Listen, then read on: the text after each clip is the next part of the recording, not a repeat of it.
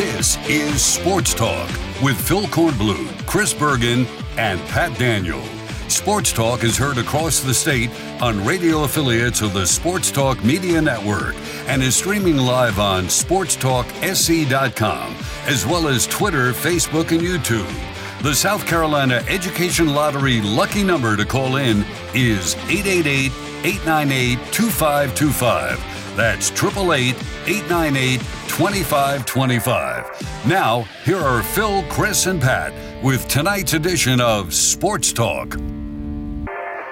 And good evening, everybody, and welcome into Sports Talk Media Network on a fantastic Wednesday evening in advance of course, that means on a Wednesday. Every other Wednesday, we've got SC Wild coming up a little bit later on in the program. Chris Bergen here in Florence. Pat Daniel taking care of business back home in Columbia. Phil Kornblut will join us here in just a couple of moments. That means we've got time for you. If you'd like to dial us up and be on the program here tonight, love to hear what you've got on your mind. Got a busy Wednesday show as per normal. We will catch up with the coaches.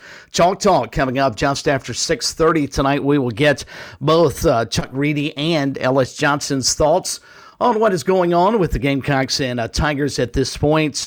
Chuck Reedy in particular, want to get his take on what's going wrong with the Gamecock offense. Can they actually fix it between now and the end of the season, or is it going to take an off season to get that fixed? We will chat with him coming up just after 6:30. Also, the Gamecock defense, as Phil pointed out last night, really not immune to what happened on Saturday. They've got their own share of responsibility, so we will catch up with the coaches coming up just after 6:30. Mike Morgan on the move just after 7 o'clock this evening, so we certainly want to visit with him about the start of the college basketball season. We'll also talk with him about the college football season as well. Jamie Chadwell met with the media a bit earlier today, a difficult press conference to say the least, as Virginia announced this morning that its game with Coastal Carolina would not be played. It has been canceled because of the shooting over the weekend. 3 football players had their lives taken from them, and Jamie Chadwell and the staff at Coastal said, we totally get that. We're 100% behind UVA not playing the game, so we'll let you hear maybe a little bit of him and what he had to say today. Plus, the Gamecock coordinators met with the media today. Phil was over there in Columbia to chat with both Marcus Satterfield and Clayton White. What they had to say, we'll get into all of that here on the program this evening. Again, 888-898-2525. Again, 888-898-2525. If you'd like to join us here this evening as we come to you live from the Dave & Buster's studio, where you can eat, drink, play, and catch all of the big games all season long at Dave & Buster's in Greenville, Columbia, and Myrtle Beach. Phil, how are you this evening, my friend? I'm doing great. Thanks for jumping in. People Absolutely. in this town need to learn how to drive. I mean, when a light is green, that means go. And when it means yellow, it means go quicker.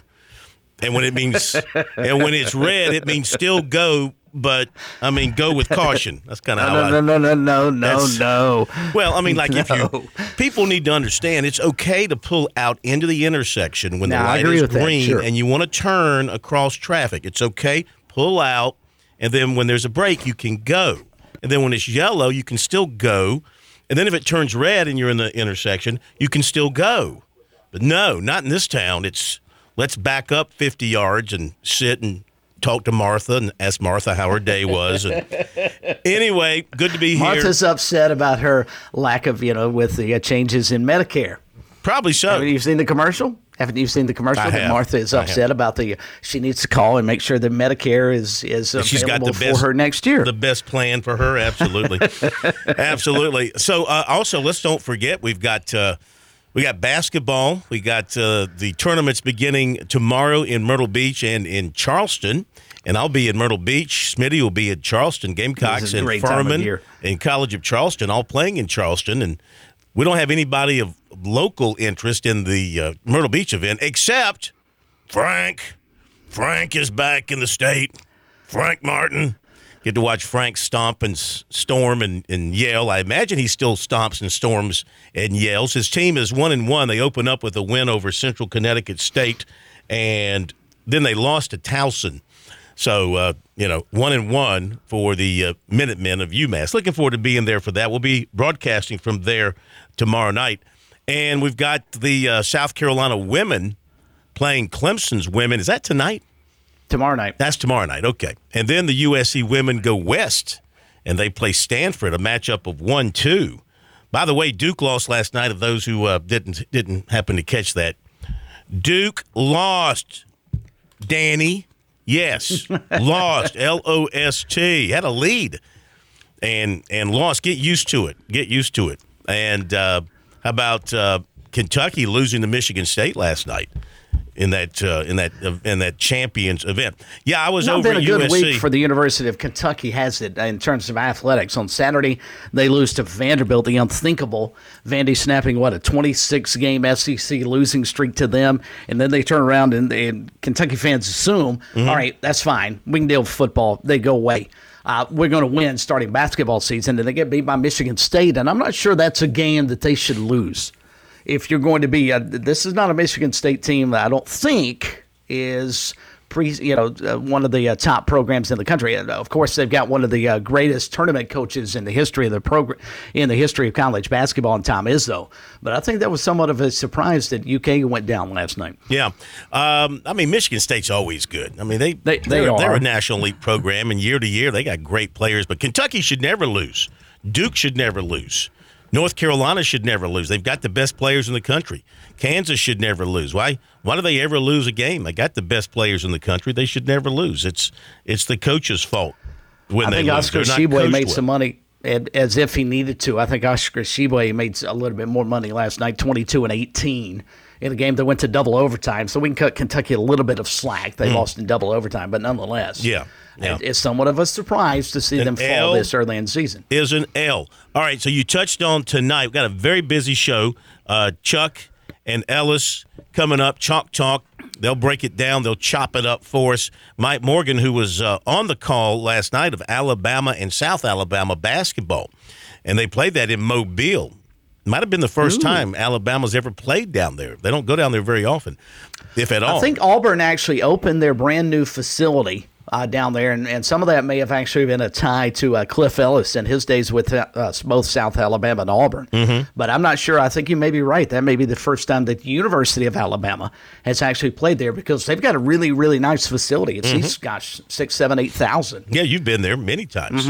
And we've got SC Wild tonight. Major Billy Downer has lined up a great show. It's waterfowl season in South Carolina. Major Downer will be with us, and he's going to have a specialist, an expert on the waterfowl season in South Carolina with us tonight. That's coming up at 7:35. So we hope you'll make plans to be with us for that as well. Should be a great show. We're going to have waterfowl biologist Molly Neese joining us tonight. So great lineup and recruiting. And your phone calls, 888-898-2525. 888-898-2525. South Carolina Education Lottery lucky number here on Sports Talk. And, of course, let me tell you that with the lottery, since 2002, more than $160 million in proceeds, they've been used to fund South Carolina Hope Scholarships for the state's college-bound students. You can learn more about the lottery's impact at seeducationlottery.com/educationwins. Playing for fun is a win for education, and we come to you from the Dave & Buster's studios here in Columbia. Eat, drink, play, catch the big games all season long. Dave & Buster's in Greenville, Columbia, and Myrtle Beach.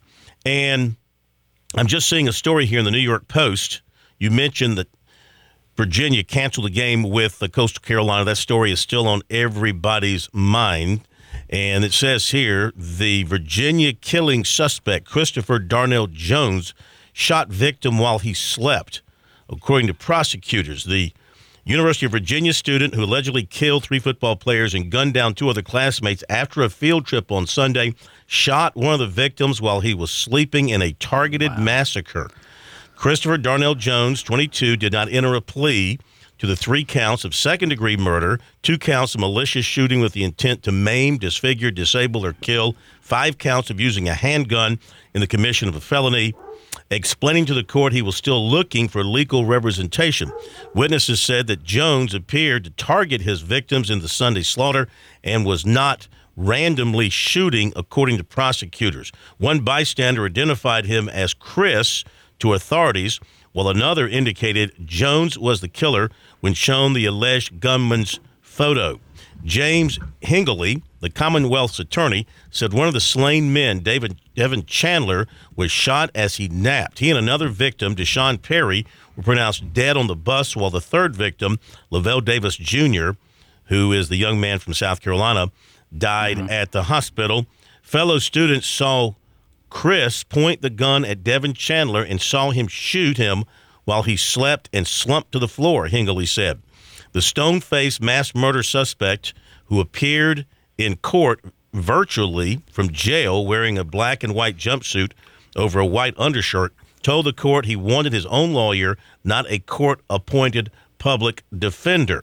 He was ordered held without bail until he could secure legal representation and enter a plea.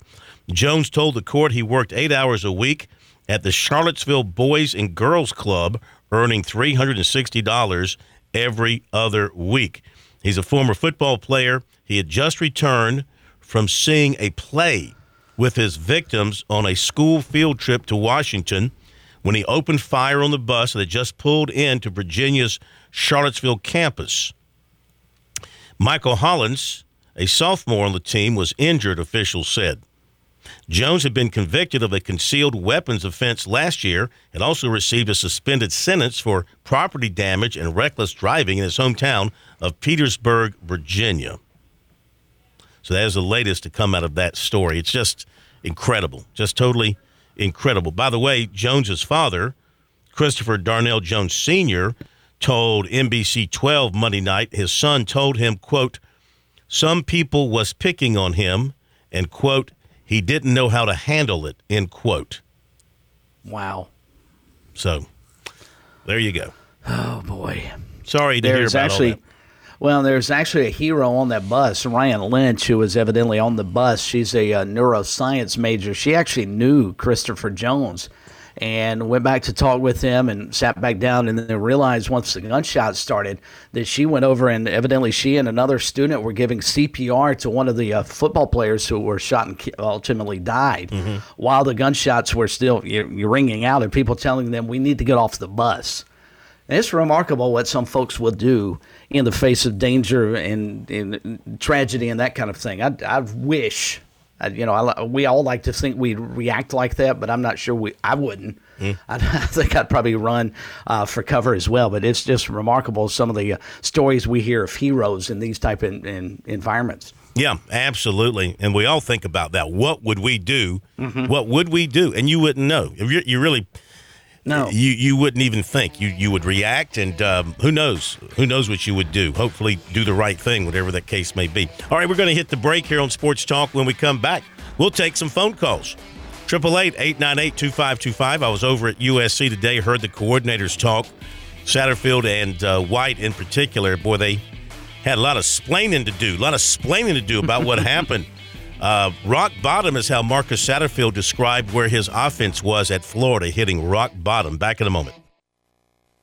I'm attorney Jim Corbett. I love sports, and I've helped people for over 30 years. Contact me at jim@jimcorbettattorney.com when the insurance company won't pay your claim or you have complicated issues. Some other business causes your business to lose money, jim@jimcorbettattorney.com. When you lose a relative and find out you got cut out of a will or don't get what was promised. When you have serious injury, like from a wreck or mishap or on the job, jim@jimcorbettattorney.com. Show your team pride wherever you go with Founders Federal Credit Union's collegiate debit cards. Get your University of South Carolina and Clemson University debit cards at any Founders office or by calling 1-800-845-1614. Plus, our debit cards are digital wallet ready, so you can pay however you please. Not a member? Visit RelaxJoinFounders.com or one of our 37 convenient locations to see if you qualify for membership. Terms and conditions apply. Founders Federal Credit Union is federally insured by NCUA.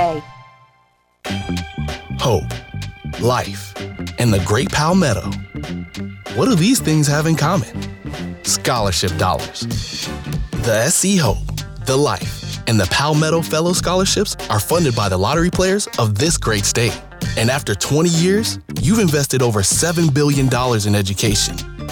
$7 billion. Impressive.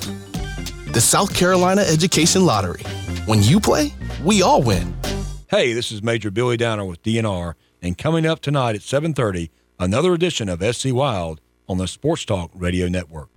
When your day calls for some winning, why not watch your favorite football team at Dave & Buster's? We've got massive HD TVs and hundreds of the hottest new games. Sip from our chef-crafted cocktail menu with exclusive drinks such as the Strawberry Watermelon Margarita or Dangerous Waters. Cheer on the team with Cantina Nachos or wings featuring one of our 12 wing flavors. When your day calls for some winning, it's time for Dave & Buster's, where you can watch the games and play the games. Locations in Greenville, Columbia, and Myrtle Beach. South Carolina's taste buds have spoken, and they're asking for beef. There are more than 7,800 farms raising cattle from pasture to plate in the Palmetto State. So whether it's steaks on the grill before the big game, sirloin medallions plated for date night, or burgers with a family, make sure beef is a part of your playbook this football season. Smoked, grilled, and slow roasted. Find the best way to enjoy your beef at scattle.org. Beef. It's what's for dinner in South Carolina. Funded by the South Carolina Beef Council, part of the Beef Checkoff program. You were always more than my mom. You were my role model, my best friend, and biggest supporter. You filled my days with unconditional love. And you also prepared for the day when you couldn't be here. Because of the woman you were back then, I'm able to be the woman I am now. Your planning made this moment possible. Set your family up for life. Southern Farm Bureau Life Insurance. Your friends for life. Life insurance isn't for you. It's for those you love the most. For a complete insurance review, call Buddy Bridges in Lawrence County at 864-923-2174, serving Lawrence, Clinton, and the shores of Lake Greenwood. Southern Farm Bureau Life Insurance Company, Jackson, Mississippi. Not licensed to do business in all 50 states. We're with Major Billy Downer of DNR. Of course, South Carolina is great for the hunters, Major. What do the hunters need to remember before they get out in the fields? It seems like every other show we're talking about hunting safety of some sort. One thing we want hunters in this state to remember is always identify your target and what lies beyond it. Make sure before you pull that trigger that you know what you're looking at. Whether it's a turkey during turkey season or a deer during deer season, you know your identifying features of your game. You know what's beyond that target in case you miss. Learn more about the great outdoors in South Carolina with Major Billy Downer on SC Wild here on the Sports Talk Media Network.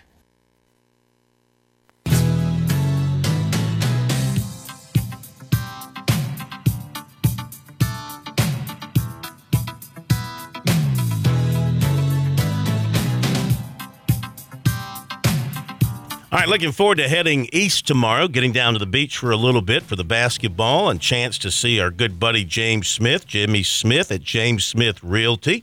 You don't have to travel to the beach to see Jimmy. You can reach him over the phone, 843-237-4246, 843-237-4246. Let Jimmy find a great place for you to vacation. Maybe you want a winter vacation. Maybe you want something in the spring or maybe something next summer. Never too early to plan. The earlier you plan, the earlier you get in there and find what you're looking for, chances are you'll get exactly what you are looking for in terms of size and price. So give Jimmy Smith a call or talk to one of his outstanding agents, 843-237-4246, online at pauliesvacationrentals.com. So to your phone calls we go. We go down to, make that up to Greenville. And Ron, you're up first tonight here on Sports Talk. How are you? I'm good, Phil. How you doing? Terrific. No shot. Hello. Hey, Phil. Hey, Ron. How you doing? Good. Let me ask you a question. I'm not going to comment on the Jones shooting or anything, cause I'm basically mad. What do y'all think the line on the Clemson South Carolina game will be? The line on the South Carolina-Clemson game, I am going to guesstimate it will be, I'm going to say 24 points. What do you think, Chris? Wow. I was thinking a little bit lower than that, but I'm going to go somewhere in the neighborhood of 17.5. They're not going to put it at an even number, so you got to throw that hook in there just to help the bettors out a little bit. But I'm thinking it's probably at least 2 touchdowns plus. Mm-hmm. So you may not be wrong. What do you think, Ron? With your assessment. Yeah, I'm thinking 19.5. Well, we're taking our predictions now. We started this week. You got a prediction in mind for the game? No, I think Clemson will win. I think South Carolina will play a pretty good ball game, though. I believe it'd probably be 2 touchdowns, maybe 28-14, something like that. I think the Gamecocks would love to be in a 28-14 game in the fourth quarter, have a chance there, being only 2 touchdowns down. But, look, everything is week by week. And thank you, Ron. We appreciate the phone call. Hope you're doing well. A couple lines are open, 888-898-2525. And Chris, you know this. You travel with a football team. Pat, you know it. You cover them. I do the same. It's a week-by-week thing, and the Gamecocks right now, down after how they played at Florida, they might turn around Saturday night against the number 5 team in the country and play them a heck of a game and inspire everybody. You do or do not? I do. I fully anticipate them playing very well because they have been up and down all season long. So you think the Gamecocks are going to play Tennessee close? Maybe into the second half. You're going to take the points? You're going to take the, 21? Is that what the Gamecocks are getting?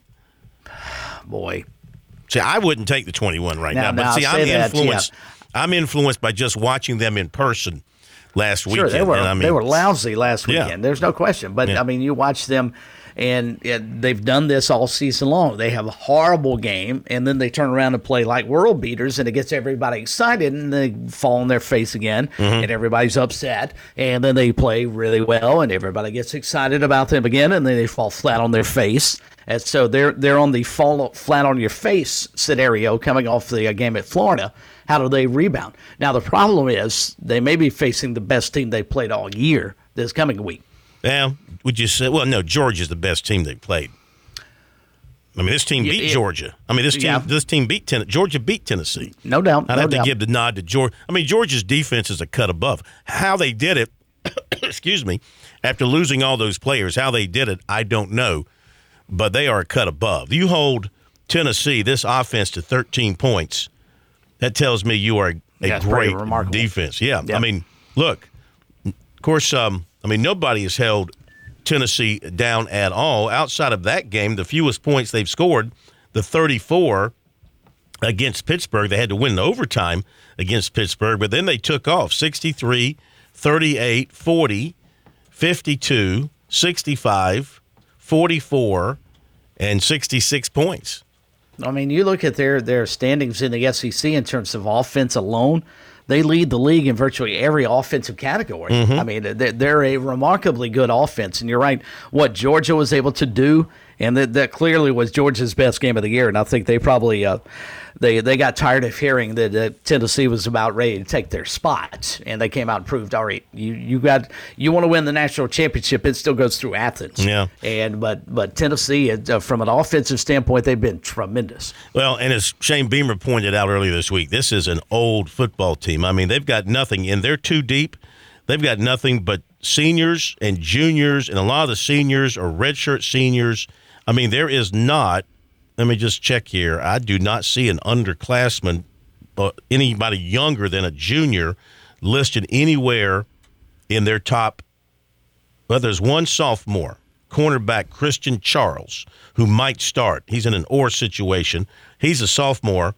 Everybody else in their starting 22, they are seniors, redshirt seniors, or juniors, redshirt juniors. They're 5th, 6th, 4th-year guys. So, I mean, they're old. And that's probably why they're playing so well. It's all just kind of come together for them. If Hendon Hooker plays really, really well, which I anticipate he will this weekend, and then also in their, I guess they play Vanderbilt to wrap up the season next week, right? Mm-hmm. That's sort of their rivalry game. Does he do enough? sort of.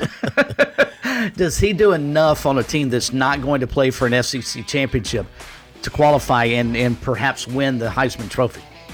I think he's going to get a lot of votes. I think, can you vote Stroud? I'm sorry, can you vote Bryce Young? No. C.J. Stroud's going to get a lot of votes. Probably going to come down Probably going to come down to those two as I see it right now. Okay, let's hit the break. Chalk Talk with Chuck and Ellis coming up in a moment.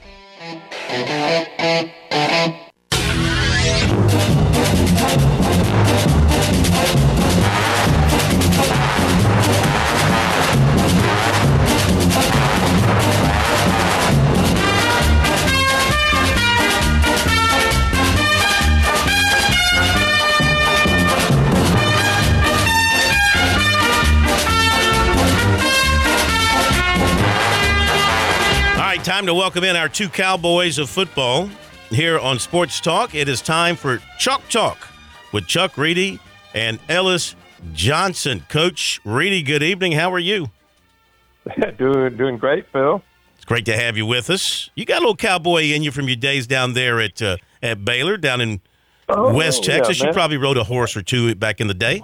East Texas. Well, was that East I don't Texas? know about that, but yes, that wasn't. It's not West Texas. It's Central Texas. But you need to get your geography. I mean, West Texas is way out there now. I wasn't way out. That's Texas Tech. But no, I got the boots and the hat and all that good stuff they gave me when I was out there. I never wear them, but I got them. Yep.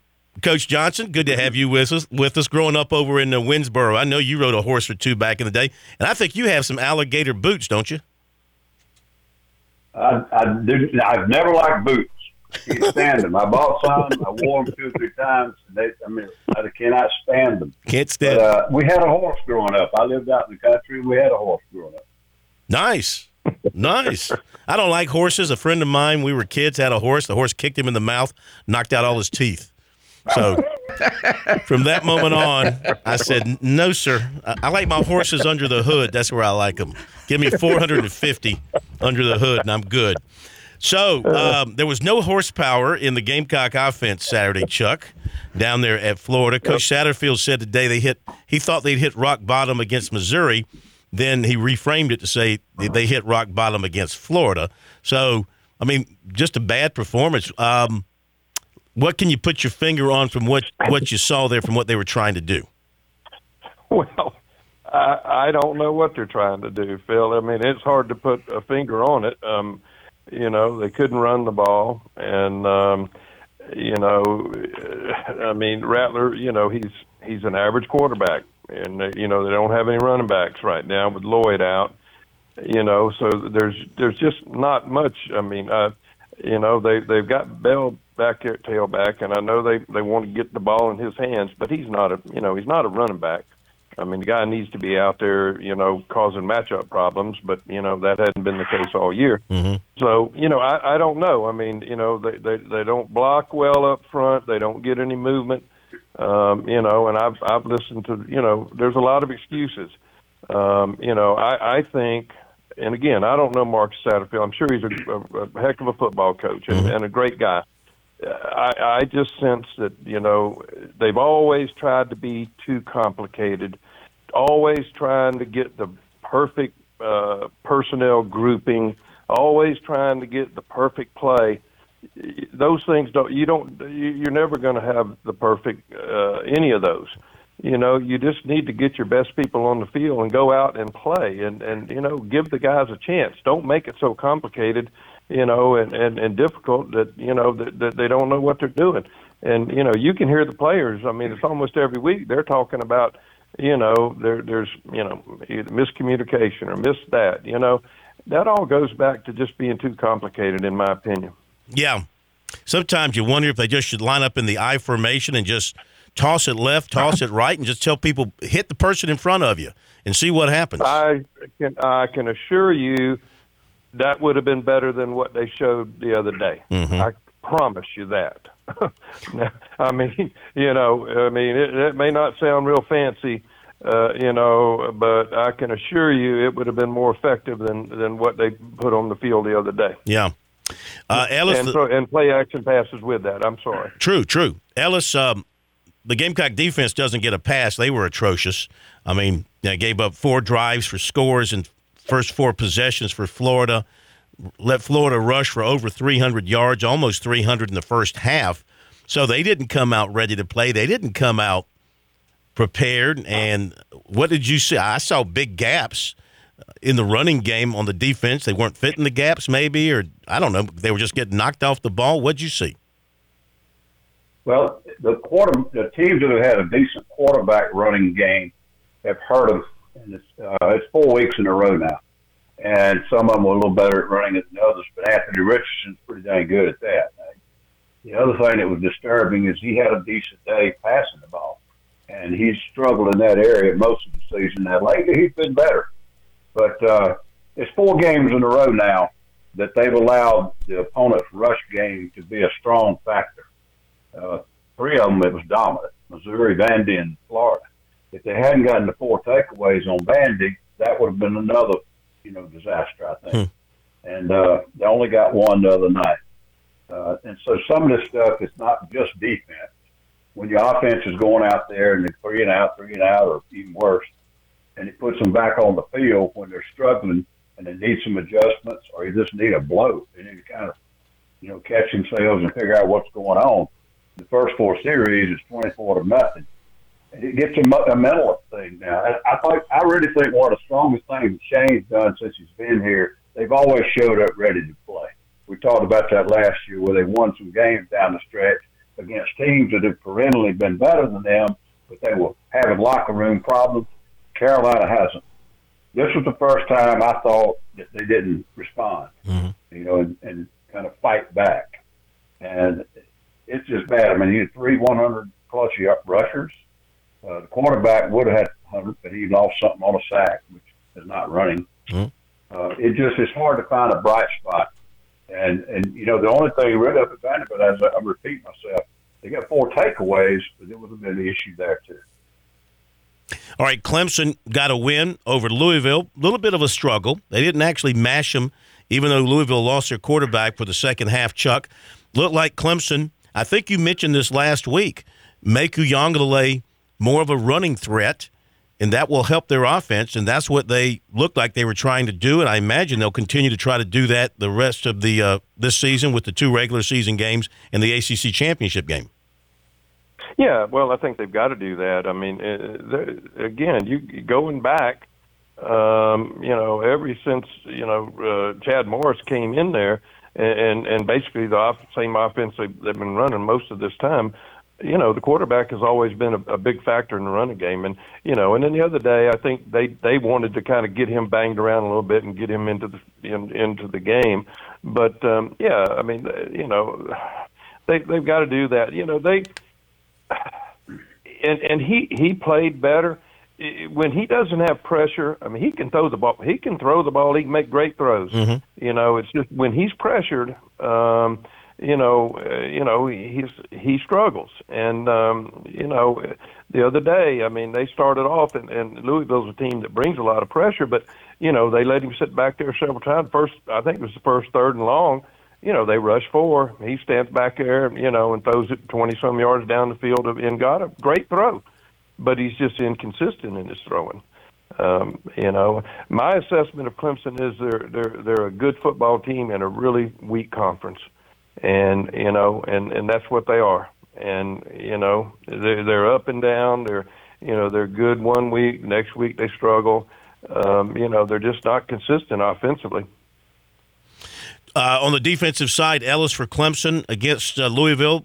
They knocked out the quarterback. He made I give a guy credit for trying to make a play, but when you're already playing with a damaged hand and you're trying to run through an entire defense at the end of the half, not very smart. And he took a hard hit, hurt his shoulder. He was done, had to go with the backup. So, I mean, they cleaned up their business there. But what did you see defensively? Obviously, Carter had a big day for them. They got some pressure on the quarterback. Did you see overall improvement in their defense compared to what they showed against Notre Dame? Yes. Now, I don't think Louisville is as good up front as Notre Dame. And that, we'll see how that goes down the line now for the rest of the games. Louisville, their last games, they put up 31, 41, 33, 34, 24, 48, 34. They're not a bad offensive football team. And against Clemson, they had 6 punts, 2 takeaways, 4 downs, ended on the, either turn it over on downs at the end of the half, end of the game. They kicked 1 field goal and they scored 1 touchdown. It wasn't a perfect game, but they were dominant. And had it not been, it would have been a lot different because the offense, again, I thought they did the right things they had to do. But I thought their defense showed up and kept control of the game for them. They got pretty good stats when you look at it at the end. But, Phil, you just mentioned they had the long run before the half when they're playing a prevent. Mm-hmm. And it was a stupid play for Louisville. Got the quarterback hurt, and they didn't even take a shot to score. And then the last play of the game, the last drive of the game, there was a pass for 31 yards. You take all that out, and it was pretty impressive. Yeah. Chalk Talk here tonight on Sports Talk, catching up with Chuck Reedy and also Ellis Johnson. And Coach Reedy, I want to circle back to your comments earlier about South Carolina's offense. And from a fan's perspective, it just seems like, all right, why not try Luke Doty or somebody else in at quarterback just to see if that may spark the offense a little bit, especially in games like Florida and Georgia and Arkansas, where maybe Arkansas is probably not the best example, but at least Missouri and Florida here recently might spark that offense a little bit. How does that work if you just immediately transition over to a quarterback? And if so, let's assume for a moment they did that. How does that play into the following week or two when your starting quarterback is benched for a backup? Well, I mean, all you got to do is look up the road. I mean, Clemson did it twice. Once it worked, once it didn't. But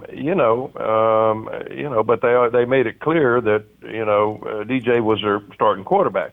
I think sometimes it doesn't hurt if the starter is, he's not playing well, to shake things up a little bit. And, now Doty, just the times that I've seen him when he has been in there, has played pretty darn good. I mean, he's got, he can make some plays with his feet, much more so I think than Rattler can.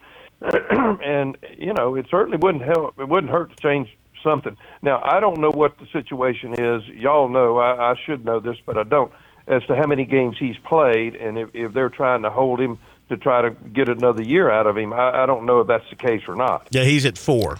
Yeah, he's at the cut. Well, that may be why they're trying to hold him. I don't know that, but that certainly could be the case.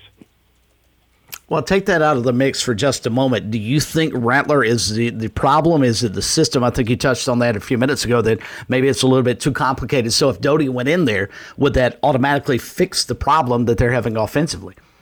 No, that's not going to fix the problem. No, and Rattler's not. He's not the. He's not the problem. The problem there is that he came in, so hyped up and all of that, and he's an average quarterback. In a system that I don't think that as I said, I'm being repetitive. I just think they're trying to get the perfect play and the perfect matchup every play, and I don't know many coaches that are smart enough to do that. But I do know this, and Phil has said it earlier. If you just go out and give your guys a couple plays that they know how to execute, and let them play, you got a chance to have some success. Yeah. It is Ellis Johnson, Chuck Reedy, Chalk Talk with us here on Sports Talk. So I'll ask both of you this question. Ellis, I'll start with you because you've both been head coaches and you deal with starters and lineups and things like that. So, I mean, people ask us all the time, like Chris just pointed out, why is Luke Doty not playing? Why is this guy not playing? Why is this guy not playing?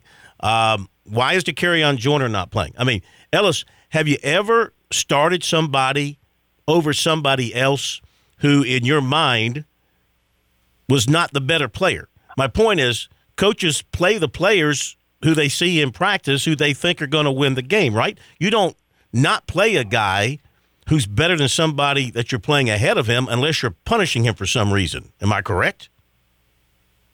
Well, I agree with that, Matt, but I think it's based on two things. You want to see the consistency and the trust in practice. But one of the mistakes coaches sometimes make is they get stuck on these guys that do things the way they tell them to do it. And, because they do it the way you want it done, you have this confidence in them. But they get on the game field, and they may not have what it takes to get it done in that game. So you always got to evaluate them in a game. And I'll go back, and I'm not going to use names. But when I first got to Carolina, there were a couple of guys in my position, and they were NFL-type players. And one of them I had was a year behind him. He made tackles. And I kept rotating them, and the guy that was an NFL player came in one day and said, "Why am I not playing more snaps?" I said, "Because you ain't making as many tackles as he is." I mean, it comes down to production.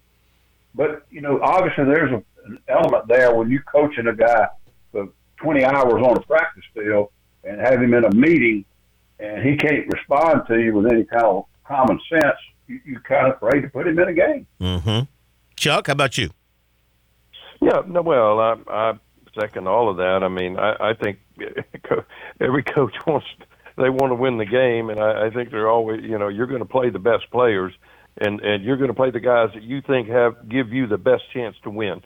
Now, that may not be the guy who's the most talented, as I think Ellis is alluding to, but it's the guy that's going to go out there and give you the best chance to win the football game. What is Chuck, what will be, in your opinion, South Carolina's best chance for beating Tennessee on Saturday night? I mean, well, the only chance they might have is if Marshawn Lloyd is back healthy. But I don't see any. I just don't see a scenario where they can outscore Tennessee. I just don't see that from what we've seen in 10 ball games so far. Mm-hmm. Yeah, and we don't know about Lloyd again. I mean, he's got that thigh contusion. It's really been 3 games. Remember, he got hurt like the very first snap against Missouri, so he's missed like all of Missouri, and then he missed Vanderbilt, and then he missed Florida. So it's 3 games, and and Christian Beal-Smith is in the same category. I don't have confidence that either will play. Ellis, what about defensively now? They're going to be facing a juggernaut and a team that likes to go really fast. What do you think they can do defensively, if anything, to try and slow it down? Well, I don't think the pace will be the problem. The scheme that they run is, sort of what we were doing. It's not hard to get lined up quick. It's not a real complicated scheme. So you're not chasing your tail and trying to make checks and all this stuff on the line of scrimmage. The problem is Tennessee's so balanced, and the only team that has been able to stop them is Georgia, because Georgia could match up with them out on the perimeter in the islands, on those one-on-ones, and it forced them to have to whip Georgia physically in the box, and they were better than they were there too.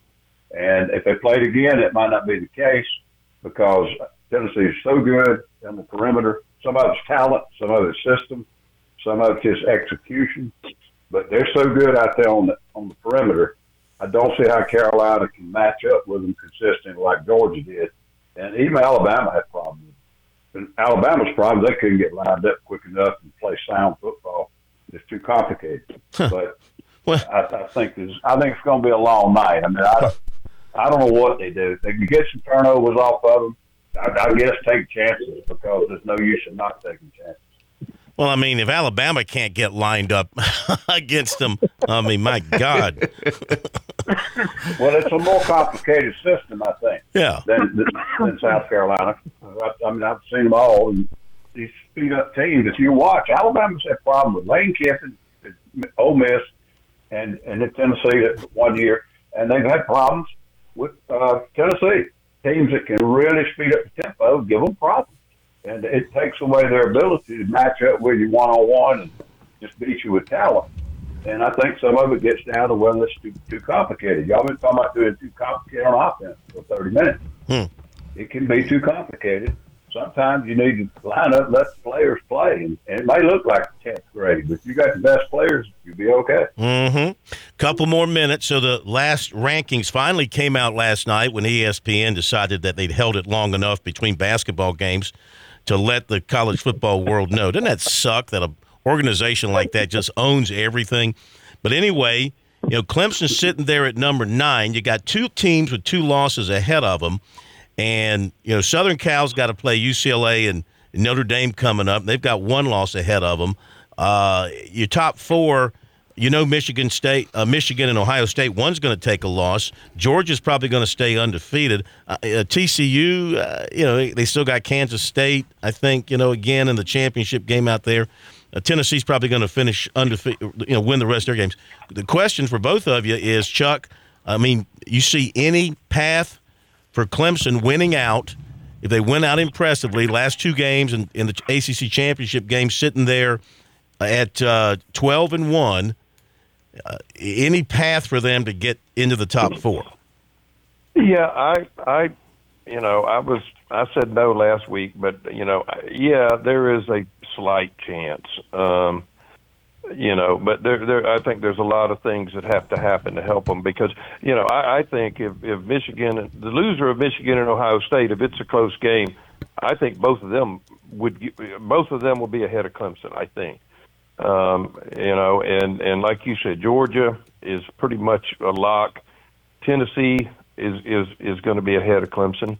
You got TCU. I think TCU also goes to Baylor. I think that's not a gimme, even though Baylor played terrible last week. They got to go out way out there in West Texas to Baylor. Yeah, they got to go west there in West Texas. They ought to just drive about an hour and a half down the road, in Central Texas. But they may go play them out in West Texas. I don't know. But the other thing that I tell you what, Clemson better not underestimate University of North Carolina. They can score a lot of points, and their defense has gotten better. They're playing pretty darn good. They had a close game. They've had some close games, but they've managed to win, kind of like Clemson. Ellis, what do you think about Clemson getting in the top 4? Any chance? Almost everything Chuck said. It's going to be difficult. There's going to have to be a lot of things happen to get them up that far. And, if you look at it this week, its most interesting thing is they pushed LSU up there where they got a shot. And it's 3 more weeks of people playing each other. I agree with Chuck on one other thing. Ohio State, Michigan, they play a really tough ball game, and it goes into overtime or it's a one-score game. I don't think the other team that doesn't get to go to championship game is going to fall out. And if the other one wins the championship game, I think it's going to be against Illinois. But if they win out, I think those 2 are in. If TCU doesn't get beat the rest of the time, how do you drop them down? I don't know how Tennessee slips in there unless somebody helps them. Georgia, I don't think they're going to lose again. I think they'll beat LSU. But the most interesting thing would be if LSU beats Georgia in a close game or an overtime, they're going to try to push both of them up there. And then you got Ohio State, Michigan. We just talked about that scenario. What if that happens? They have a tough game, and the one that wins the championship in the championship game. TCU wins out, and Southern Cal wins out. Okay, pick the 4. It's going to be an absolute mess. But now, a lot of things could happen since then because it's going to be 2 or 3 weeks. But that would be an absolute – I'd love to watch it because y'all know I'm not a playoff guy. Yeah. And I'd love to watch them try to pick those 4. Yep. Yeah, what they'll say is, well, in a couple of years we'll be at 12, so we won't have this problem except trying to pick number 12 ahead of number 13, whatever the case may be. Gentlemen, it's a pleasure. Chuck, enjoy it. Your weekend. We'll talk to you guys next Wednesday, same time, heading into the holiday weekend. We thank you. Ellis, I got a pair of boots for you that I had ordered, so they're armadillo. They're armadillo, so I hope you enjoy them. And we'll talk to you next week. Ostrich. Only wear ostrich. Thanks, guys. Thank you, guys. Y'all have a great weekend. I know we were running short on time, Phil, but I would have been really curious if Ellis Johnson were preparing a defense for Tennessee's offense in the up-tempo style. Do you play with like 2 offenses? As soon as the passes or the run is complete, do you run that second offense is already lined up and you have to make sure your starting defense gets out there? You play with 2 footballs. I mean, how do you try and prepare for a tempo like Tennessee that you don't see all year long?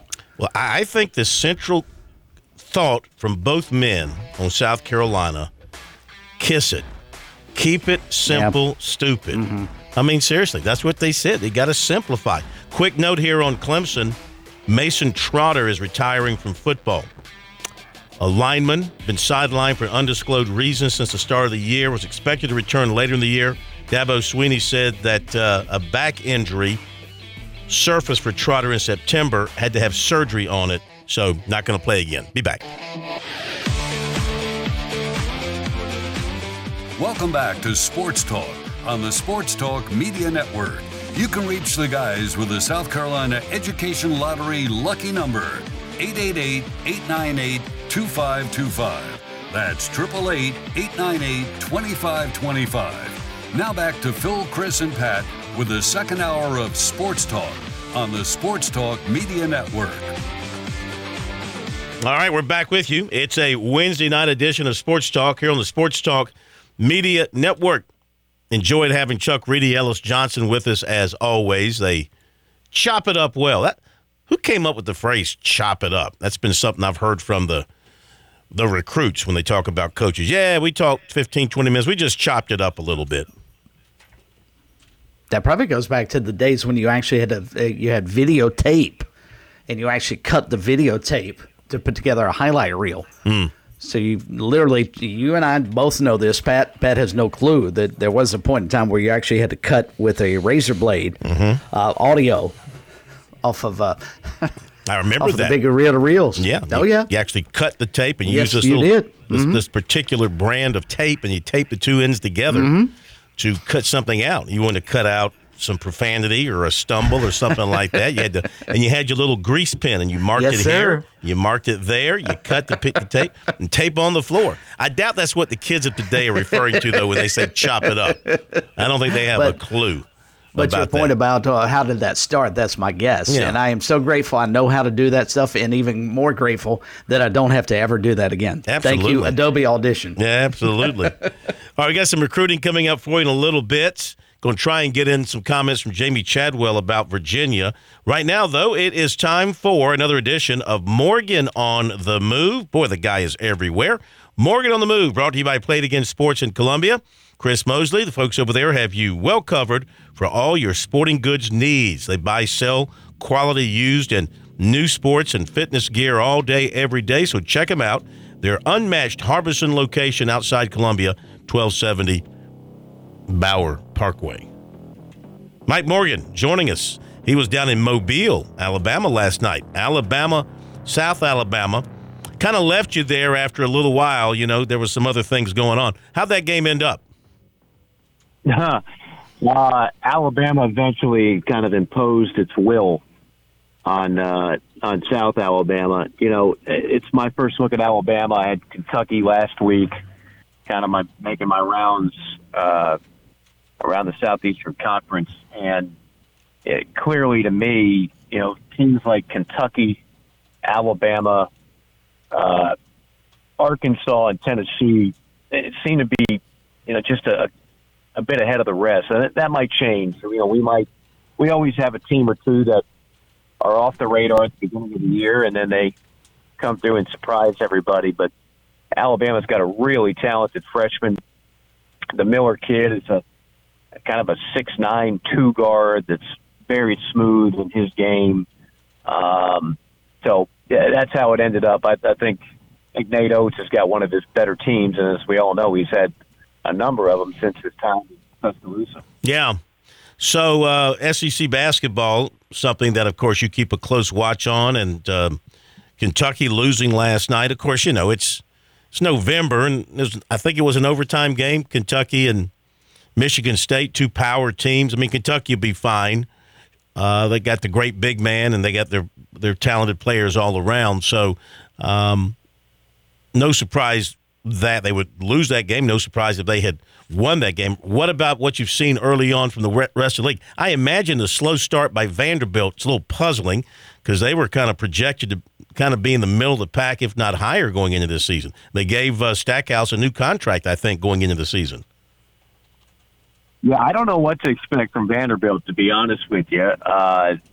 You know, Jerry has had a kind of a tough start to the era there, and then you lose Scottie Pippen Jr., who was kind of their all-everything scorer / point guard last year. So I'm not sure what to expect there, to be honest with you. I think there's just so many teams in that upper half that would have higher expectations coming in. All right, to the football side of things as we head down the home stretch here. Got kind of one of those weekends around the SEC, ACC, not a whole lot of big games. South Carolina, Tennessee, of course, on ESPN's primary channel with their number one broadcast group.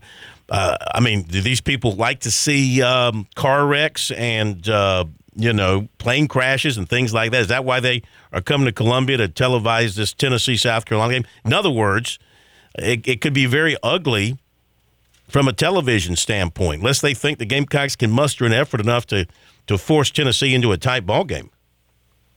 Well, heck, I've got Alabama this weekend. Did you see the opponent there? That game could be a massacre in the first quarter. Yeah. Not that I'm complaining, because it's always fun to do a game in Tuscaloosa and sit down with my old chum, Nick Saban. Actually, I haven't had a chance to do that in a few years. So I do like Nick, and he's actually great to deal with on a one-on-one basis. I know that surprises a lot of people, but there's not a lot of great games, as we know, this week. I think CBS has which one did they pick? Oh, jeez.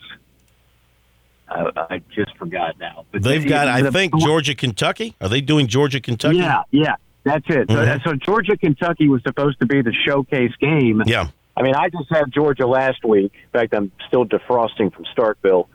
And having Georgia in person and seeing them, up close, they're just a different level. I mean, they're absolutely just a different level. You saw what they did to Tennessee. And so, and Kentucky clearly has been a disappointment. I said way back when they don't have an offensive line, and that's been a problem throughout this season. So they can't block Georgia. That to me is going to be the story of that game. Georgia's front line. By the way, Jalen Carter, my goodness. I know everybody is infatuated with Will Anderson of Alabama, and he should be, but the best defensive player in the country might be number 88 for Georgia on that defensive line. He's unblockable. Yeah. He's just absolutely unblockable. So, I mean, when your best game, I'm guessing Georgia is probably, 17-point favorite.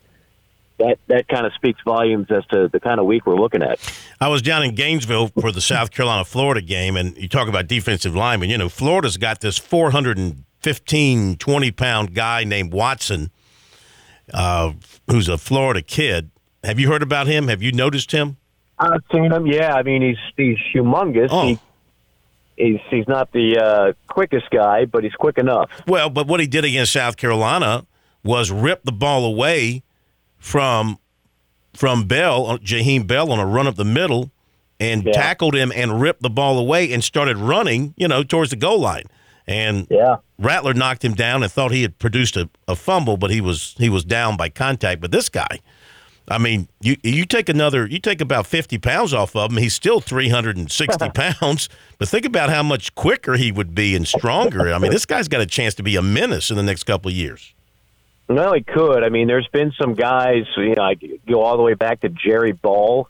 There's a name for you from the Detroit Lions. Mm-hmm. Saragusa. There's been some guys in the NFL that have carried kind of that 350 range. 400's just too much. He'll get eaten alive at the next level at that weight, but, maybe he can drop the pounds. But like we all could probably drop a few pounds. Yes, we could. Mike Morgan on the Actually, move I saw here you on television last night, Mike, and, you know what they say about what the camera does to you. Go ahead, Chris. I sure want to follow that now, Phil. Thank you. Mike, there's no easy way to get into this situation, but I wanted to get your take on what's going on with Virginia and the shooting over, 3 football players on Sunday. How does that program move forward from a scenario like this? I wish I had an answer to that. I can only tell you that I called the Virginia-Miami game a few weeks ago. I was in Charlottesville. I called a few of those players in action, and I know that doesn't change the magnitude of the event, but it really hit home for me just because it's just surreal to one day you're calling, one of those young men made a few big catches in that game, 6'7" wideout, and next thing you know, he's been murdered. When I saw that news, I called my analyst and producer, and I was like, "Did you see what just happened?" And of course, we were all just shocked beyond belief. But I don't know. I mean, I was glad to see they canceled the game. I can't even imagine trying to play a football game on Saturday. Now, what they do against Virginia Tech, that's an in-house decision, and that's who should make it. But it's unspeakable. There is another interesting story, totally 180 degrees from the tragedy of Virginia. But earlier tonight, Pittsburgh and Michigan actually playing in basketball, and their players, at least a couple of them, had the letter S on their hands, and that's, according to the players, stands for share.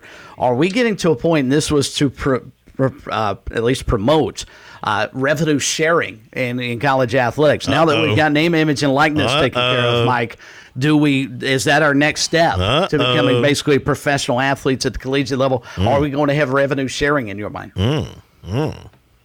I don't. At first I've heard of it. I'm sure that I'll see that. I mean, in this era of NIL, I've got no sympathy for anybody or anything. These kids are doing very well. I'm happy for them. So it doesn't take much to just put a symbol or a hashtag together these days. But is it the last we'll see of it? Probably not. But I think right now, what college athletics is really trying to do is to have some type of order to the NIL. Not restrict it necessarily, but just have it organized, because you talk to any coach in any sport, and I have talked to several in the last 12 months, and it is a mess. It is an absolute mess, because they basically said, fine, we can't do anything with it. It's your problem. You deal with it. And that's the kind of legislation we're working with right now. Well, I tell you, I'm embarrassed for him when I see athletics directors and now coaches cutting videos on Twitter asking the fans to give money to the NIL so they can funnel it to the players. I mean, do they know any shame anymore for what they're trying to do? This is not what NIL was supposed to be about. It was supposed to be about the voluntary giving of money by businesses and setting up job opportunities for players to make money. Now you've got ADs, coaches going on Twitter asking their fan base, asking their fans to pony up money so it can go directly to the players. And this is going to be the war cry now. We got to have this to compete. It used to be we needed an athletic dormitory. Then it became we got to have an indoor practice facility. Then it was we got to have a bigger video board in the stadium. We got to have all these things to compete. Now we got to have your money to give to them to be able to buy them to come to our school. That is the basic message that we're getting here. It's absolutely the message. And the fact of the matter is, if you don't do it, your competitors will. Yes. And so, it is not unlike if you were to compare it to a professional sport, you wouldn't compare it to football, right? You wouldn't compare it to the NFL that has a salary cap. You'd compare it to baseball. And there are the Yankees and Red Sox and Dodgers, and then there are the Pirates and the Rays, and the Marlins. And then there's a lot of schools in between. But it's just that's where we are. And that's something I get the argument that it's always been that way, right? Like the rich are just getting richer. What else is new? I understand that argument. Doesn't mean it's a good thing. It doesn't mean that's what what we really want. But look, for some, all they care about is how do you generate more dollars for the athletes, and clearly that is going on. At the same time, coaches know they have to be able to compete in that universe, and they don't have time to question is this right or is it good for the sport? All they know is if I'm going to get enough players to win games, I got to go ahead and get more money in the coffers. Exactly. Mike, we appreciate it as always. Have a great weekend, and we'll talk to you next week. Thanks, Mike. All right, take care. Thank you very much. A visit with Mike Morgan here on Sports Talk. Morgan on the Move on Wednesday nights, most Wednesday nights, sometimes on Thursday nights, sometimes not at all. But most of the time he's there when we ask him to be there, and we appreciate it very much. Okay. We will, and Mike does look good on television. I was just kidding about the double chin. He looks great. About the double He's chin a really and all good that. dresser. I didn't notice a double chin or anything like that developing. No. Look at the pocket squares. Very nice pocket squares. Yes. All right, recruiting and some Jamie Chadwell coming up after the break, and then SC Wild. Touchstone Energy Cooperative members save more on electricity, and members save more on insurance, groceries, healthcare, restaurants, travel, concerts, and sporting events through Co-op Connections. Touchstone Energy is an alliance of the member-owned electric cooperatives, and as a member, the power is yours. Experience the power of co-op membership with Touchstone Energy and find out how much you can save on electricity and a whole lot more at touchstoneenergy.com. Your home is where your memories live. It's where you laugh and where you love. We understand the importance of the valuables under your roof, tangible and intangible alike. So no matter what's around the corner, we'll be there, offering you and your family the support that's made Farm Bureau Insurance a trusted name for nearly 70 years. You deserve more. You deserve a promise. Learn more at scfbins.com. Call me, Alex Satterfield, at 803-749-9171 for all of your Midlands insurance needs. In Columbia, South Carolina, game days are our specialty. Whether you're watching the game from inside the stadium or from the big screen at your favorite local spot, the energy remains the same. Craft the perfect fall Saturday in a city where there is plenty of action on and off the field. From tubing and kayaking to Soda City to rooftop restaurants and plenty barbecue. We're ready when you are. Plan your weekend at experiencecolumbiasc.com. Hi, this is Major Billy Downer with DNR, and coming up tonight at 7:30, another edition of SC Wild on the Sports Talk Radio Network. When your day calls for some winning, why not watch your favorite football team at Dave & Buster's? We've got massive HD TVs and hundreds of the hottest new games. Sip from our chef-crafted cocktail menu with exclusive drinks such as the Strawberry Watermelon Margarita or Dangerous Waters. Cheer on the team with Cantina Nachos or wings featuring one of our 12 wing flavors. When your day calls for some winning, it's time for Dave & Buster's, where you can watch the games and play the games. Locations in Greenville, Columbia, and Myrtle Beach. Life. It has its ups and downs. Sometimes it's little things like hitting every red light or dropping your cell phone. Maybe it's the bills, rent, or pressure at work. But when it comes to the South Carolina Education Lottery, you should never feel like playing will solve everything. The lottery is a game. It's played for fun.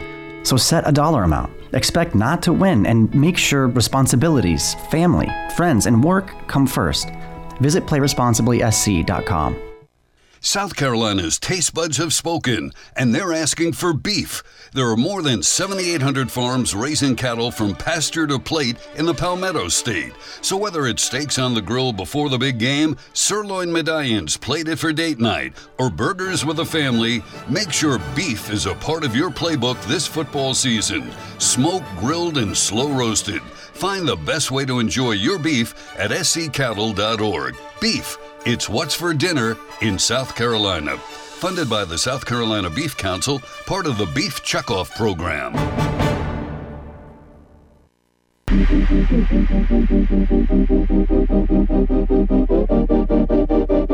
All right, going to get right into the recruiting, brought to you by Seawells. Get out there tomorrow for the daily luncheon buffet, 11 to 2. Delicious, and the best in the recruiting world for recruiting you for your catering needs. That's what they do at Seawells. They'll recruit you for your catering needs. So let them handle your catering needs, and you can recruit them, and they'll recruit you. 803-771-7385, SeawellsCateringSC.com. USC is looking at junior quarterback Brenton Tolles, 6'1", 180, Brandon Wine, Maryland. Dual threat quarterback. Marcus Satterfield saw him in camp in 21, had him in for a visit for the Texas A&M game this season. Loved the visit. Been talking to him, been talking to Satterfield. They've been talking to him, and they haven't offered yet, but they are interested. They like how he can run the ball. They like how he throws it out quickly, comes out of his hand quickly. So he's a good prospect at quarterback in 24. Of course, they have a commitment in the 24 class for quarterback, but I guess you can never have enough. He has Maryland, Virginia Tech, Marshall, Towson, Bethune-Cookman for offers. He's going to go to Maryland for their game this weekend. This season, he passed for 1,988 yards, 23 touchdowns. Clemson target 24, DJ Lagway, Willis, Texas, announcing December 7th. He was at Clemson for Syracuse. He has Alabama, Arkansas, LSU, Texas A&M, Baylor, Southern Cal, Georgia, Florida, and Oklahoma on his short list as well with Clemson. Safety Khalil Barnes is down to Clemson, Notre Dame, Oklahoma. He's announcing December 16th. He'll visit Clemson officially next weekend. USC's in the top 10 with 24 corner Braden Lee of Springdale, Maryland, with Georgia, Penn State, Ohio State, Tennessee, North Carolina, Pitt, Maryland, Notre Dame, and Alabama. USC target running back Robert Henry of Jones College, Mississippi, said his commitment announcement for December 17th, the weekend he visits USC. 25 offensive tackle Mason Short of Evans, Georgia, plans to be at Clemson Saturday. 25 cornerback Christian Henderson of Greenville plans to be at USC. Receiver Edwin Joseph of Hollywood, Florida, will take his official visit to USC this weekend. 24 athlete Braylon Staley of Aiken was offered by Miami and James Madison. Basketball one-time USC commitment guard Bryce Lindsey signed with Texas A&M. That's recruiting. Here's a few comments, a few minutes with Jamie Chadwell today, talking about the word from Virginia, no football game this weekend in the wake of the tragedy. Yeah, just let me say from our team, our staff, our program, we're 100% behind University of Virginia and support this decision for them and their program. We continue to pray for their community, for the university, specifically for the victims' families, Coach Elliott, staff, and the players of this is the challenging and difficult time that they're going through. And we play a great game, but it is a game. And the thing about sports that people love is it does bring people together. And we're all behind them and what they're going through and the tragedy they're facing. And that we'll continue to uplift them, not only this week, but for a while, because it's going to be a long time before they can start the healing process. But we're 100% supportive of their decision to not play the game, and we'll continue to uplift them during this time frame. All right. Coach, your conversation with Coach Scott, kind of how that went down in terms of what you guys talked about and kind of your support that you gave to him. Say that question again to who? Just the support you gave to Coach Virginia. Coach Elliott? Yeah, Coach Okay. Elliott. Sorry, I said Jeff Scott. Yeah. Coach Elliott, that you talked to him a little bit about, just being support. Yeah, just reach out and let him know we were praying for him, and just the guidance that he needs during this time frame. This is from a coaching standpoint, that's probably unprecedented as far as things that you have to deal with from a coach, and just let him know that how much we're behind him and praying for him, just for his leadership during this time frame, because I know that's got to be challenging for him. And just letting him know that people are praying for him, because he's leading young men through something that nobody wants to lead them through, and he's got to do and he will do a fantastic job, because I know who he is. He's a great man of faith, and I know he's relying on that. But it's a challenging time for him. We want to know he's behind him and supporting him.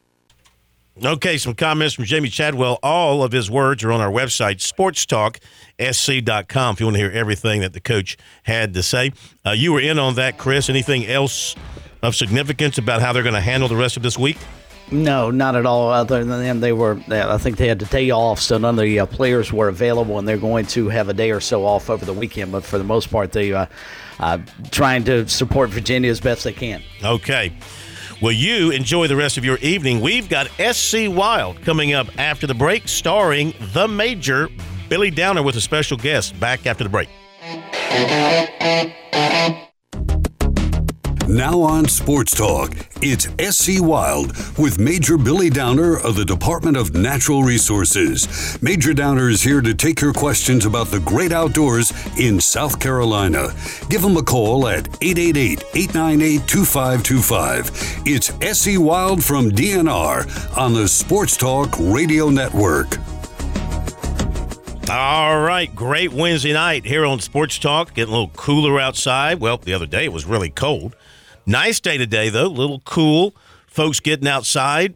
The hunters in our world getting outdoors to take care of business this time of the year.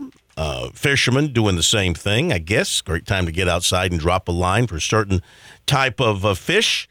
Here I am killing time until we have the Major Billy Downer. I mean, I've learned a lot. I've learned a lot over the years of doing this show with the Major, but I don't know enough to carry it. That's why we welcome in from DNR, the Major, Billy Downer, to Sports Talk and SC Wild. Good evening, Major. How are you? Thank you, Phil. You're doing a nice job segueing into the show. Good job. Thank you. I give you credit. After 5 years, you've learned one thing or two, maybe. The one thing is to make way for you. That's the one thing I've learned. And also I've learned to stay away from alligators. So those are two things I've learned. Exactly. Alligators and sharks. Alligators and sharks. You got that right. You got your special guest. We got her standing by for you. I do. We've got Molly Neese coming with us tonight, going to be on the show. She is the statewide waterfowl projects leader for DNR, kind of a new position we put back in place, and glad to have her on. If we've got her on, I just welcome on Molly. Thank you for joining us tonight. All right. Thanks, Billy. Glad to be on. Sure. So just want to talk tonight, Phil. We're going to talk about our migratory waterfowl season because that is fixing to kick off this Saturday. So everybody looks for duck season. You know, the seasons always change. We just had our youth day last Saturday, and our duck season will open up November the 19th and run through November 26th, the standard, what we always have called the Thanksgiving season, for a week there. And then it'll open back up December 12th and run through January 31st with the new options we've been given through the Flyway Council. We can go all the way through the end of January now. So happy to see that this year.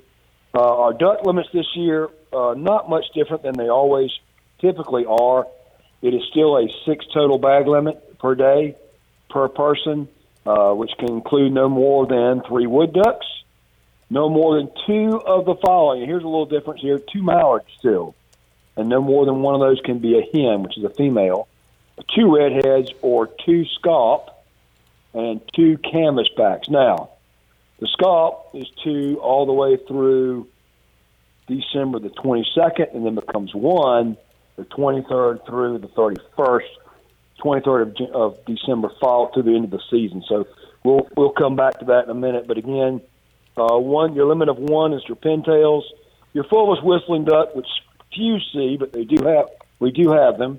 Black-bellied whistling ducks, we do have on the coast a good many in some spots, particularly in the lower part of the state in Jasper, Beaufort County. And our black ducks and mottled ducks have been in the same change that they've been for several years now. If you are east of 95, most people know where 95 is, it's 1 black or 1 mottled duck per day. If you're west of 95, you can shoot 2 black ducks or 1 black duck and 1 mottled duck. The difference on the eastern part is we're trying to protect our mottled ducks. You're not going to see a mottled duck typically in interior of the state. They are a coastal bird, and because they are so close, and in fact most people can't identify the difference between a mottled duck and a black duck, particularly on the wing, we are limiting it to 1 of those type ducks east of 95 because it's just so hard to tell the difference between the two. I have a question. Of course you do. I have a question. Let's say you're standing on the east side of I-95. That's where your boots are. You're over there. but the duck is on the west side, on the other side. Don't do that, Phil. Stop that, Phil. Stop being silly. No, seriously. Nobody's going to be shooting. Nobody's going to be shooting across 95. Okay. However, let me say this. All right. There is actually a place where you could potentially be hunting like that, and that would be on Lake Marion. Because 95 does cross Lake Marion. Now, okay, so there you go. If you're east of 95, the limit is 1 and 1. If you're west of 95, you can shoot 2. So where you take the birds is important. So if the birds are west, yes, you can shoot 2. Okay. The birds are east, 1.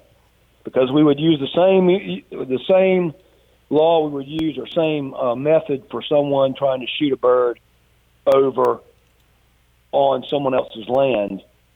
If that bird falls over there and you don't go retrieve that bird and you shot a bird you know you can't retrieve, that's called wanton waste, and that's actually against the law. It keeps people from doing that, or it is supposed to discourage that. So, Milo, let me bring you in for a minute. Talk about our mottled ducks for a minute on the coast. We've done some more. I know we're continuing to do our mottled duck banding, preseason banding. Where are we on that right now as far as our mottled duck population? Yeah, we band a fair number of mottled ducks every year. We're targeting those bandings in the summer, usually in July and August when those birds are flightless. They're regrowing their wing feathers during that time of the year. So we like to sneak up on them in the airboat and scoop them up at night, and we band a couple hundred mottled ducks that way every year on the coast. But we're probably settled in right now at about 20 to 21,000 mottled ducks is kind of a rough population estimate that we have in coastal South Carolina, which is pretty impressive considering that those birds were released here in the late 70s and early 80s, and we just released over 1,200 of those birds during that time period. So, these mottled ducks have done really, really well in South Carolina. They're a species that hunters really, really value, are quite the prize, and are one that are really special to me. I spent about 5 years of my professional career just studying mottled ducks, so it's exciting to see them continue to flourish here in coastal South Carolina, and I know our hunters really value those birds as well. So really done well since the late 70s and early 80s here. Well, great. That's great information. I know just a few years back we kind of realized how big our mottled duck population was, and so I know it was a surprise to a lot of folks. I say a few years ago, now it's probably been 10 years ago, when we just realized how many we had and how well they had done. So as part of your job and your new job description, you have been at Samworth for a number of years and been battling there with all the storms and things we have that wash out our dikes, but particularly on our coastal areas where we're managing for wintering waterfowl. It's a process that I think few people have an appreciation for the amount of work that you and others on our coastal WMAs, the work that you do. Talk a little bit, Molly, let's just talk a little bit about what it takes to manage those coastal impoundments, that we're not necessarily planting corn, but we're managing water levels to grow certain types of vegetation. That's right. So really unique systems. Like I say, it's always a challenge anywhere where you are constantly managing moving water. Water is a really powerful force, and it it's constantly working against you, especially when you've got big water control structures and big earthen dikes and things where we used to hold water out of impounded systems. And so we do take a lot of storm damage. We've been on a pretty good run here for 5 or 6 years of hurricanes and natural disaster events that have caused us some breaches and some challenges, but got excellent staff on the coast that have really developed and further honed the skill set for quickly repairing breaches and major issues. And like I said, in those systems we are managing for natural vegetation, which has a lot of advantages. One is, in a moist soil setting where we're growing, native annual grasses that are big seed producers, those are environments where we can go in and manipulate.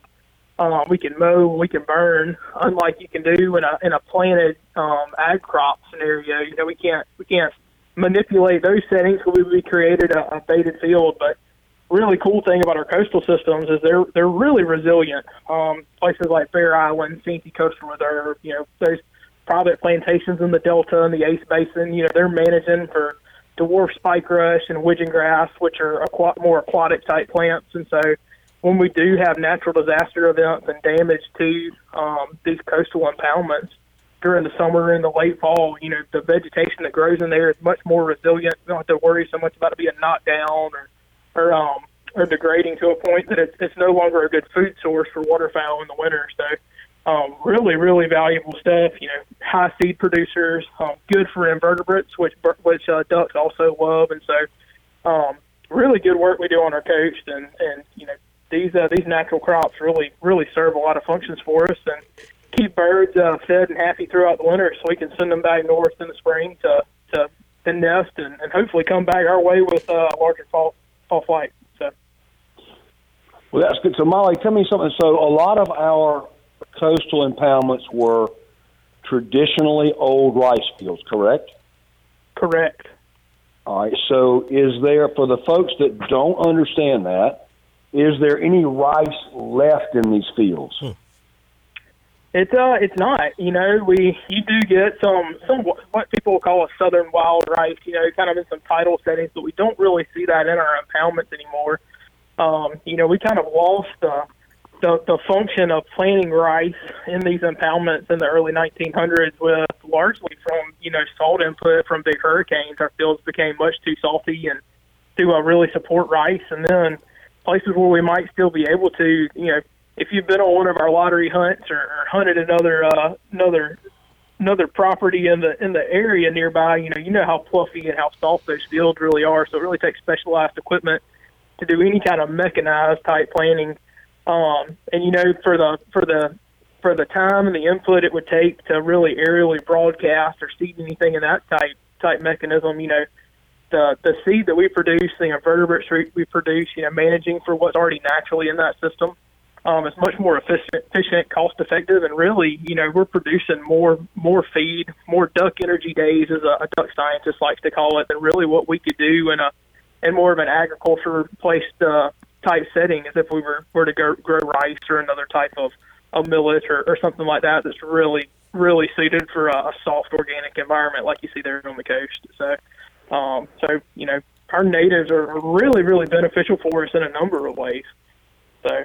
Right, and I appreciate you. That's why I wanted to mention that. I know you did an excellent job describing it. A lot of folks hear rice fields and still think we have rice in them. I know there's some wild rice, but typically we're managing for widgeon grass and the other things, dwarf spike rush, things like that, right? That birds use, as you said, naturally. That's correct. So right now, let's give a little update. Right now, what are our coastal impoundments looking like as far as birds? I've heard we've got some birds in. I don't, do we have any preliminary info on that? What's here? I was on a property, a state property yesterday up off of Lake Moultrie that really is a plant and flood area, but is really picking up good numbers of gadwall here over the past couple of days. So that's really encouraging. I'm on the coast. So is that Sandy Beach?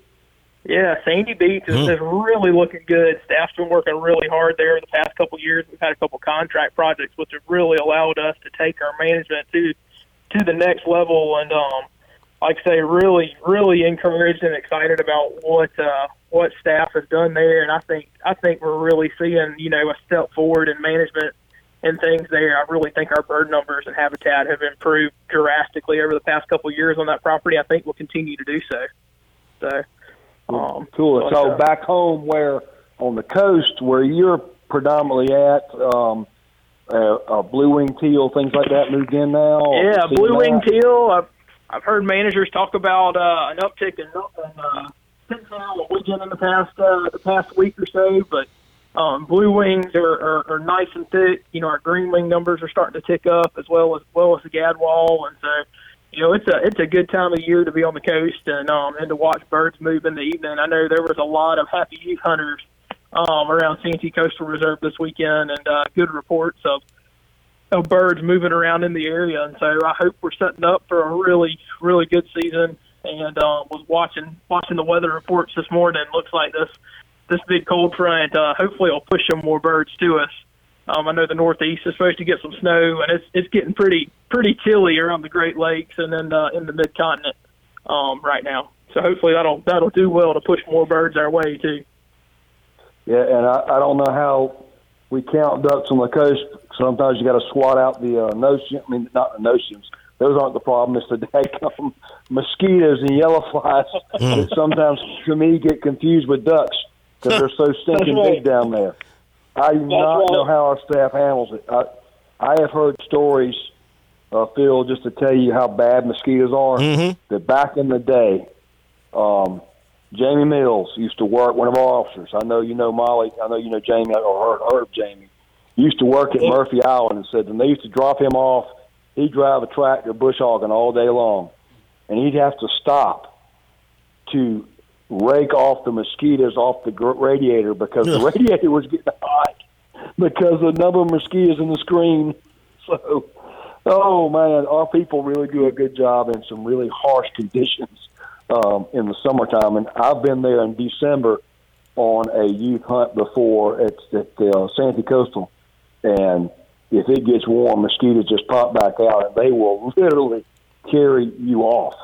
I'm surprised that any ducks have any blood left when any mosquitoes are out. But yeah, I'm glad to hear about the our numbers like Gadwall, Pintail. I know Pintail's a big attention getter for folks that may be listening to hear Pintail numbers are up. That's always a great thing. Gadwall, to me, are just a great big duck that mixes in there. Is great decoying ducks like a mallard, and I enjoy hunting those as much as any of them. It's good to hear that. So as progression on our coastal areas, I know for years that you had Bear Island, Springfield was one of the bigger areas.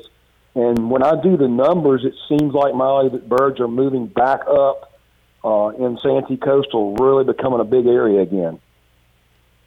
Yeah, from a management standpoint, just really honing in the management there. I would hope so, but I really think it's just sometimes I like to say ducks do duck things. It's kind of hard. As much as we study them, the more that we know, the less that we know, and it seems that things have kind of been trending down in the Ace over the past couple of years. But I hope the Ace has a really good year, and I'm not sure it's certainly maybe attributed to the management. I know places, our properties, Santee.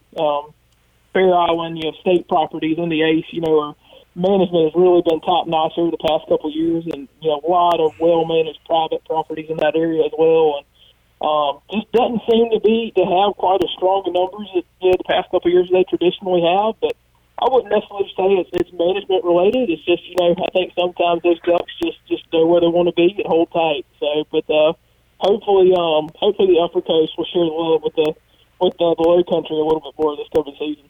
So. Sure, and I guess what I'm pointing out is, I know that Springfield, for instance, had some breaches from the hurricanes, like we said, all the challenges that we've had, and I think people have no idea how challenging that can be when salt water just flows into a unit like that, and how it just burns the soil basically and kills your plants back when you can't control the amount of salinity. Yeah, too much salt will certainly make things challenging for us, and we get too much salinity in the soils in a managed wetland. It's a correctable problem, but sometimes it takes some time to get back where we want it, to flush that salt back out the system. So, but I'm feeling pretty good about Bear Island this year. It'll be a fun one to watch. Good widgeon grass and spike brush in those systems. A good bull rush. Even our moist soil and our more kind of freshwater areas are really looking good, and good crops of peanut grass and smartweeds. And so pretty excited to see what comes along. Those natural disaster events, they're not things that we can often come back from overnight. You're right, Billy. It does take, from a habitat management perspective, you may be able to fix the breach or the trunk issue in a number of days or weeks, but sometimes when that salt water gets in, it takes a little bit longer to recover the system than it does the infrastructure issues. So, well, I think it's worth mentioning, people don't realize how many times we've had breaches in certain impoundments. And I know you've been directly dealing with some of that, but just the breach happens, and then as soon as we have another storm, another breach happens. Or even if we don't have a storm, and you have a king tide. All of a sudden, because it's new ground and the soil really hasn't had on that dike a chance to settle, breach comes again, and our staff is just basically throwing their hands up going, what do we do now? Because every time we turn around, a breach happens.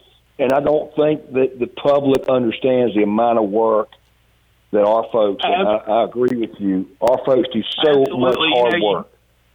We were crunching some numbers a while back, and if you took all of our perimeter dike system and our tidal impoundments, it's about 150 miles. You could stretch it from one end, from Charleston to Columbia. And wow, that's a lot of ground to cover. 150 miles of dikes that we manage. Yeah. So pretty significant. So, we do a lot of work in-house ourselves. We definitely cover what we can ourselves, but we have a lot of good partnerships with contractors and Ducks Unlimited too. And it's a full-time job for a lot of staff keeping these places up and running. And their goal is they're constantly focused on the winter. Everything they do is thinking about managing for winter. So.